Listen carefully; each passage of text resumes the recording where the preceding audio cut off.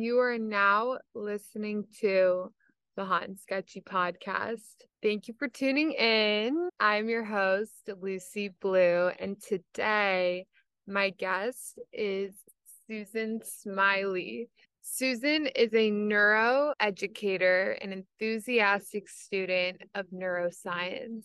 She also wrote and directed Out of the Shadow, a documentary based on her life growing up with a single mother who suffered schizophrenia. This episode, we chat about how she found herself in neurofeedback and what neurofeedback is.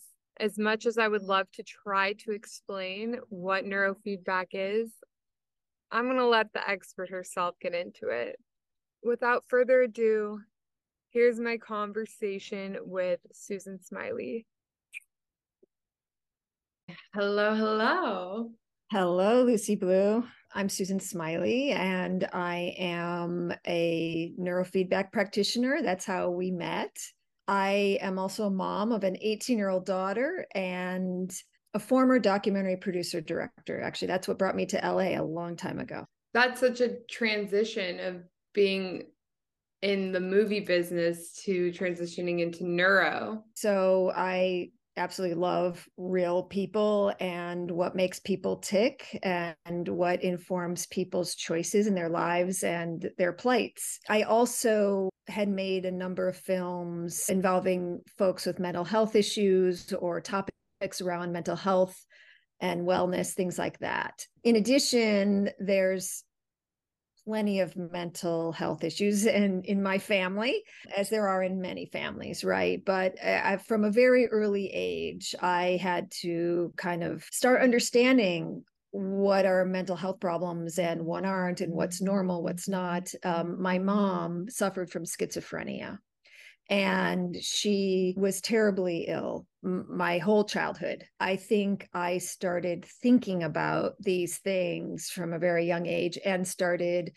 reading a lot about not only spirituality, but also psychology, mental health. What is the line between mysticism and madness? Because I saw my mom suffer so terribly, and she was a really, really sweet lady who just got a bad lot in life and also didn't have the supports she needed. There was also very little understanding about psychosis and what causes such mental health challenges. We have way more understanding now. And then she also had psychiatrists that threw a lot of pills her way, right? So she was literally on a polypharmacy of pills that just made things worse. I ended up making a movie about her and us, a long time ago. It's called Out of the Shadow, and it aired on television for many years and was translated in 12 languages and actually set me on a path of mental health advocacy long before I started doing neurofeedback. This was a long time ago now. When did I finish that film? Maybe 17 years ago. So it's pretty dated now. We know so much more even now since I made that film. And so when I was seeking a change in careers, I had to change my career because I became a single mom, and it was really hard to travel as a documentary filmmaker anymore. I was traveling all over the world, and you have to travel for shoots, and you're, out for really long days. And I did not want to do that with a small child. So I needed to find an alternative career. So I was thinking, what can I translate my interests to? And I got into a graduate program at Harvard called Mind, Brain, and Education, and sort of the intersection of brain function. What is the brain versus mind? Where's the nexus of our brain function and how we learn? Then when I was done with that, I came back to Los Angeles and decided to get into the field of neurofeedback because, it falls under the category of alternative and complementary medicine. I didn't need a medical degree to do it. I didn't need to be a psychotherapist to do it. I just needed to be knowledgeable about brain function and also get really good training and start doing the work. Essentially, neurofeedback is applied neuroscience. And so I felt like I had good working knowledge of neuroscience, but also really, really love working with individuals. and wanted to be of service. Like I said, I really thought I understood there to be a really viable place for the field of neurofeedback, because more and more people were looking for alternative ways to help their mental health challenges. And a lot of parents were looking for alternative ways to help their young kids with ADHD, and they did not want to put them on a stimulant medication, understandably. And so it's a growing field. There's no question. I got into this field about 9 years ago now. So it is ever growing. I think a lot more people have heard of it, but still more people should. Absolutely everyone should know about it. Yeah, that's the part that amazes me, is how it's so underrated and effective. Right. Like it's under the radar, right? Yeah. I will say the tide is changing. When I first got into this field, I spent a lot of time talking to psychiatrists and psychotherapists and, school counselors about they're like, what is neurofeedback? What is this? I've never heard of it. But I have patients who are asking me about it. They want to know about it. So people just doing their research and Googling alternative treatments to ADHD, alternative treatments to depression, are learning about it. It's pops up high in Google searches, right? But the practitioners themselves had no idea what it was.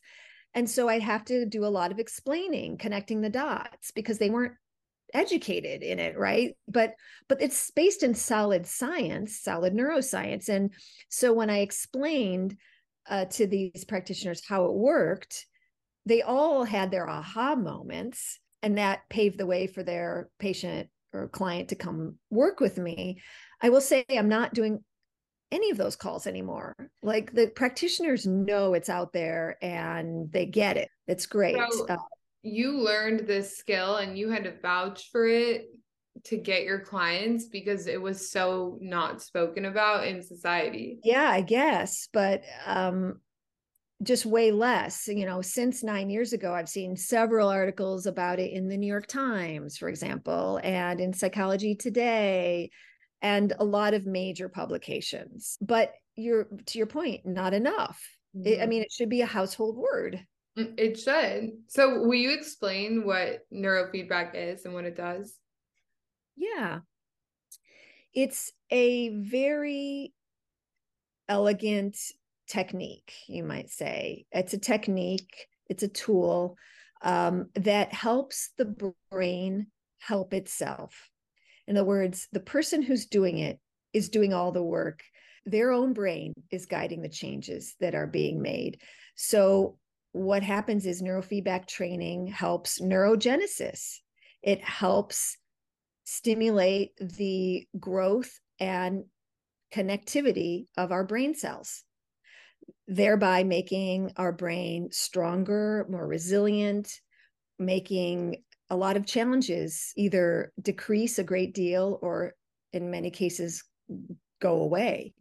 It helps people with sleep problems, various cognitive, psychological, and neurological issues. When someone comes to do a neurofeedback training session, it would be great to hear you describe it. But from my standpoint, when someone comes to do a neurofeedback session, they come and sit in my really comfortable chair and kick back, relax, and they watch a movie.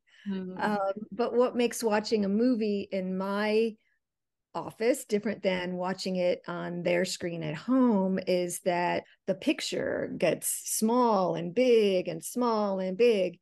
And then the audio in the headset that they're wearing goes up and down and up and down. Well, those two things are the neurofeedback happening. That is sort of the dance that the neurofeedback technique is doing with your brain while you're watching the movie. There's sensory prompts, visual and auditory prompts that are helping your brain make adaptations. Okay, so we started with a brain map. So you were able to identify the parts of my brain that needed more stimulation. And then you put these things. I try to explain this to people all the time, but I always get scrambled with my words. So it's you put these sensors on different functions. Let's say we're working on prefrontal, which is planning and organization. You'll put them here. yeah, we start with a brain map. And once I have that with a client, I can see 55 areas of the brain and how they're functioning. So what I see in a brain map is clearly which areas are working too hard and then which areas are not working hard enough. What we're doing with the brain map is we're measuring and analyzing brainwave activity. So we know that with that brainwave activity, that there's correlates in how a person is functioning behaviorally. When I have that map, then I can put the sensors that are on a person's head between, say, point A and point B, let's say the front of the head and the back of the head. And what I'm doing then is what you're doing, the training is helping stimulate, it's training the connection between point A and point B. There's connections in neural networks, right? And we have neuroscience has mapped a lot of the neural networks, certainly not all of them. There's a myriad more yet to be discovered. But again, this technique is essentially applied neuroscience. So we're working with the neuroscience information that we have to date and training between areas that we know really help people. So, for example, prefrontally, that's your prefrontal cortex. When this is trained more, it helps people with executive functioning tasks like planning, thinking ahead, analyzing, thinking before you act, things like that. So it helps with ADHD type symptoms, working prefrontally. I love that one. I love when we do that. Yeah, you always love that. And then next level beyond that, beyond sort of our daily activities and planning ahead, is peak performance. And a lot of people come to do neurofeedback for peak, quote unquote, peak performance. Athletes will do it to be sharper, to get that little extra edge, because obviously the athlete, a pro athlete is super high functioning, right? But they want to be that much better to be ahead of their competition. I work with a guy who's a venture capitalist, and he initially came in for. Wait, what is that? What is he? A venture capitalist. He raises money for startups, basically. Okay. Anyway, he initially came in for anxiety, which neurofeedback, that's the most common thing people come to neurofeedback for, is help with anxiety. He just comes regularly now to be that much sharper, faster on it, and so it's always keeps his anxiety at bay. But this guy just wants to be top of his game, right? He's like next level. So he sees it working so much that he's like, let's go, let's go, let's go. It's like an addiction, and not an addiction to self-improvement. Truly, because think about it. Our brain is always adapting and growing and changing. Our brains adapt and change literally till the day we die. But the problem is old people, have a mindset of, I'm growing old, I'm going to die. And they lack stimulation and they don't, do things. But the truth is, we all know older people that are thriving, that are always learning and growing and changing, right? Well, when you have the mindset of, I want to keep exercising my brain, not just by learning, but by doing things like neurofeedback, our brain will get even sharper, even faster, even smarter. I mean, neurofeedback is a brain hack. It's an IQ hack. I could be working with a 6-year-old boy who's jumping out of his chair in first grade because he's got ADHD, or a high level, 40-year-old venture capitalist, or an 80-year-old who's starting to be really forgetful. That's the cool thing about it. It'll meet your brain where it's at. It's going to explode just like acupuncture exploded. Everyone knows what acupuncture is now, right? And it's neurofeedback is right behind that. But we're in a process now where insurance companies have to be educated about neurofeedback and what it is, and convinced that it's actually going to ultimately save them money because it helps people heal so fast and saves a lot of time and money on other things. Yeah, unfortunately, it's not accessible to people without money. Although there are a lot of places, I know several places around the country, there's school systems that are bringing in neurofeedback systems and training people to work with kids. That's what I'm thinking. Like that just seems like an amazing answer to a lot of mental health is just putting it in school, like as a class. It's true. Well, there are a few initiatives going on. I think there's one initiative in the New York City public schools. I think there's an initiative in, I don't know if it's LA County. I know there's an initiative in the foster youth in LA County, but most of this stuff is funded by foundations or private donations. But there are some good people in the field of neurofeedback that are doing this work and getting it to children who come from really underserved communities and who are really kids of trauma that can't focus in Really school, need it. who really, really need it and really, really deserve it. So I'm hoping that the tide is going to turn, that once there's widespread awareness about neurofeedback, that a lot more money is going to be coming to those kind of initiatives. Yeah, I feel like awareness is key with this one. So when it comes to like medication, can you balance doing both? Like Yeah. someone take, let's just say Adderall and Mm-hmm. also get neuro, would that counteract it or it can blend to help with ADHD? That's a great question. Neurofeedback does not counteract medications. So a lot of folks come to neuro do on either one med or a few meds. And that's part of my intake. I get all that information on what medications someone is taking. But what happens is, as they are doing neurofeedback and their brain is getting stronger, what they find is they have less need for the medication they're on. I work with my client and their prescribing physician, and they work with their prescribing physician to slowly be able to take less of the med, because your brain is starting to do the work it needs to do on its own. That's monitored all along the way during their training, during the months I'm working with them. And so many folks come to do neurofeedback because they want to get off medication. And so that's a goal. And other folks just want to take less of it. So whatever it is, I'm not judging that at all, but I do help them on their process, because also a lot of people are afraid to go off their meds, right? And when you've been dependent on a med for so long, it can be scary to go off. You're like, am I going to be okay? The training, it's so exciting. It's such exciting work because your brain is starting to actually then do what it's always meant to do, be more regulated on its own, be more resilient on its own. And those two things mean you're going to be depressed less often. You're going to have better quality of sleep. It takes a little bit of time because, again, building up the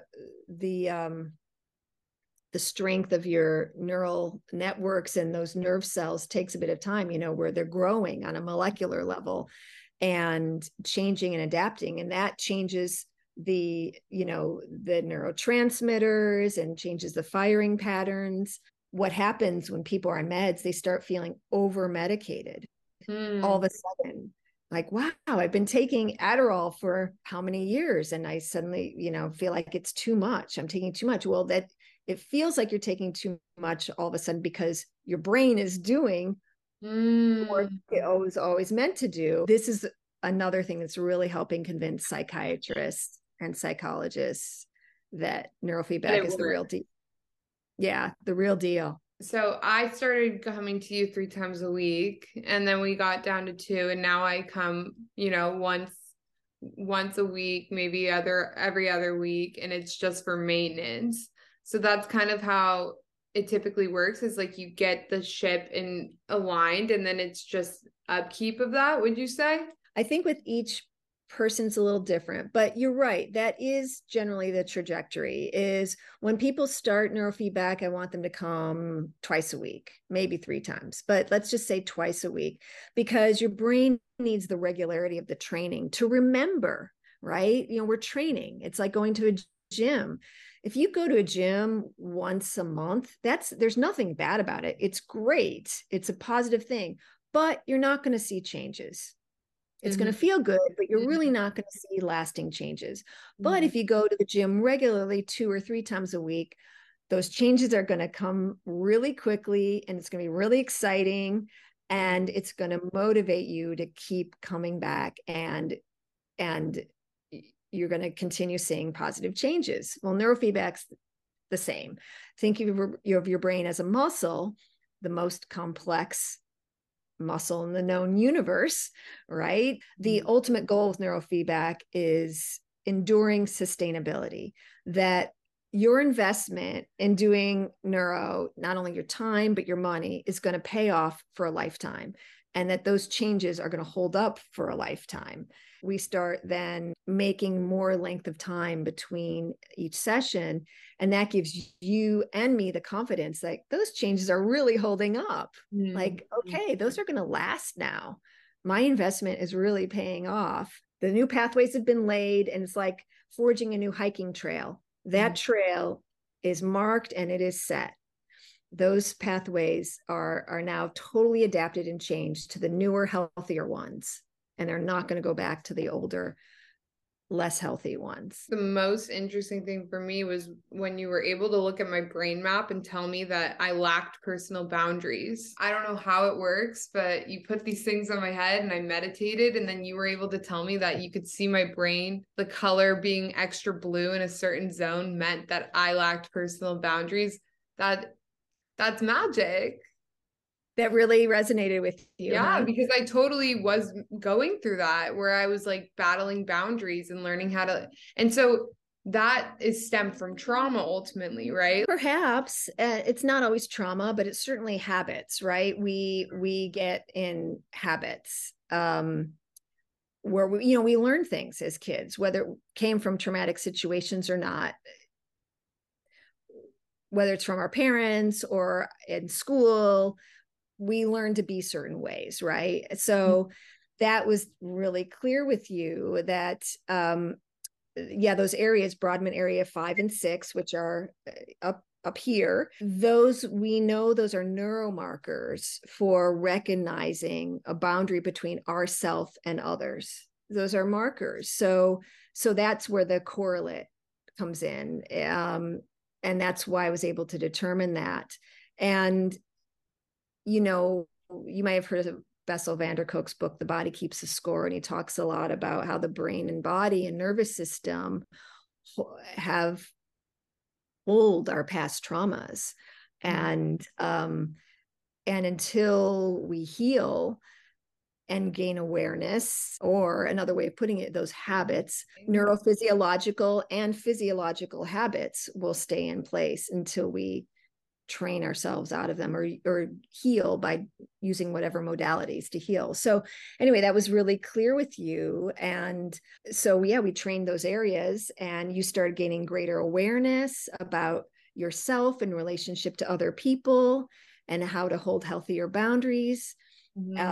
As you're gaining greater awareness, you might say cognitively, on a neurophysiological way, we're training those pathways to be stronger, healthier, more, we're bolstering the resiliency. So it's working hand in hand with your own cognitive awareness and the neurophysiological changes. So it's like there's 2 parts. It's like the part of me that's aware that I may lack personal boundaries, but then there's the part that still holds on to that, like the programming of the lack of personal boundaries, right? Like, okay, like for example, when I get low, I know that I could just like be happy, right? But there's like something that's like holding on to that frequency of lowness in my brain that I need to untrain. And it's not just by like, be happy, smile, like it's literally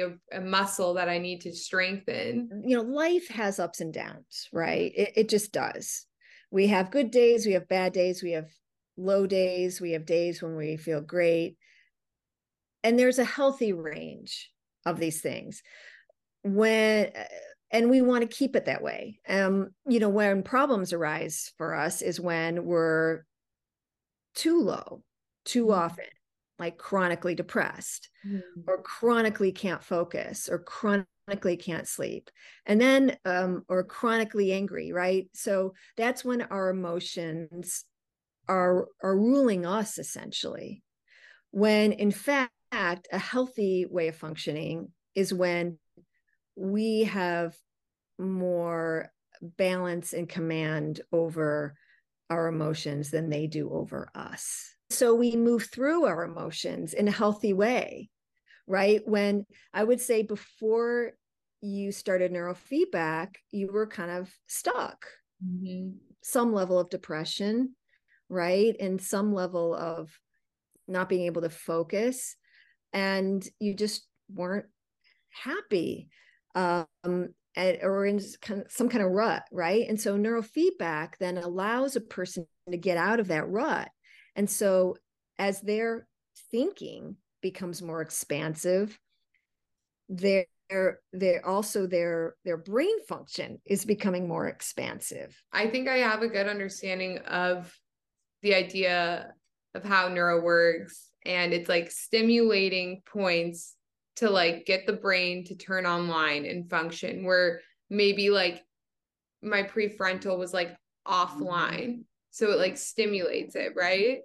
Yeah. Okay. So let me explain in a little different way that I think will hope works better. So,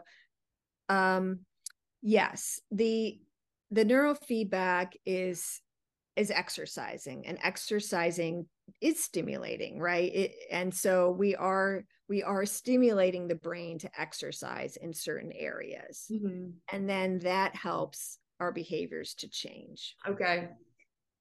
I would say like for me, I started to notice it was like I got this hope. It almost was feeling like I was like seeing the light again. Like I had motivation, and I wanted to take action, and I like all of a sudden I wanted to clean my room because I knew it would make me feel better. Like like that light at the end of the tunnel became more clear.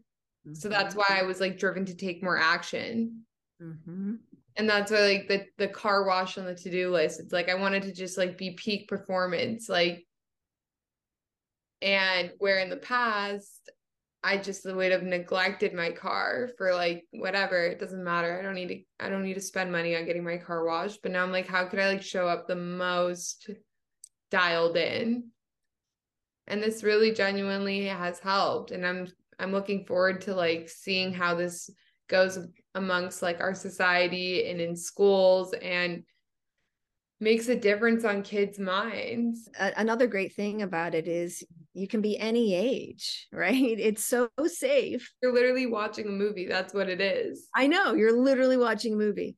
And so the movie is just like, you might say, the tool, right? I'm using that as a tool to help, give the brain the information it needs to make changes. That's what makes it so simple. When I first did it, I first did it for sleep problems. I had terrible sleep problems, could not get through a night's sleep in years and years. I knew about it. I didn't need to be convinced that it worked. I'd actually interviewed one of the founders of Neurofeedback for a documentary I did a few years prior to that. Literally within 3 sessions, I was sleeping through the night. I was like, oh my gosh, this is amazing. I had a lot of childhood trauma. My childhood was difficult, and I suffered from chronic depression my whole life. I'd been on and off antidepressants, and 25 years of psychotherapy could not help me kick my depression. And I was like, what is going on? I'm trying everything. I'm doing yoga, I run, I see a psychotherapist. antidepressants sometimes work, sometimes don't. But the fact is, I'm trying to help myself. I know now that our minds are only as good as our brains. There's a neural correlate to everything we feel. So I've done a lot of sessions, like hundreds, because I can. I have the equipment, I can do it. But here I am in my late 40s, and I'm like, wow, I could have saved so much money on therapy sessions and a lot of suffering. Had I discovered neurofeedback way earlier than I did. How did So you meet the guy who invented it? there are a few people who invented it. I mean, it was actually discovered by accident in a lab in UCLA by Barry Sturman, who in his late 80s now, over 50 years ago. But when it was discovered, there are several people that sort of took that discovery and then started creating equipment and doing their own investigations and tests. And oftentimes they're motivated by children they had that were really suffering that they couldn't find any solution for. Sue and Siegfried Othmer, their clinic is up in Woodland Hills, actually. They had a son who had severe epilepsy, and there was no cure for epilepsy, and the drugs were rough, terrible. Neurofeedback. It helped? Tremendously. So tremendously, and has for countless people. Either radically improved the epilepsy or cured it. And then there's, the next level of studies was on anxiety and ADHD, and lots of studies over the years. We're about to do a session today. Yeah. If I've been feeling kind of like perfectionism, what area would we work on today? Good question. Well, to me, perfectionism, you're kind of a thinking about it too much, right? And B, there's a bit of emotion that's going into judging yourself. Judging yourself. So Shame. A lot of shame lately. So then I'm not only going to work prefrontally, but also back of your head, where this is closer to our amygdala and hypothalamus and our stress response, and where we kind of our emotions, the seat of our emotions. Okay. So I think with you, I'll work prefrontally and then also front and back. Okay. Well, I'm looking forward to getting into it. And thank you so much for giving me all of this amazing information on neurofeedback and sharing your story, which is so vulnerable. So I'm really grateful that you felt safe to do that for the podcast. And I really feel like we can touch some lives. I really appreciate this opportunity, and I've really enjoyed it. Thank you, Ms. Blue. Thanks, Susan.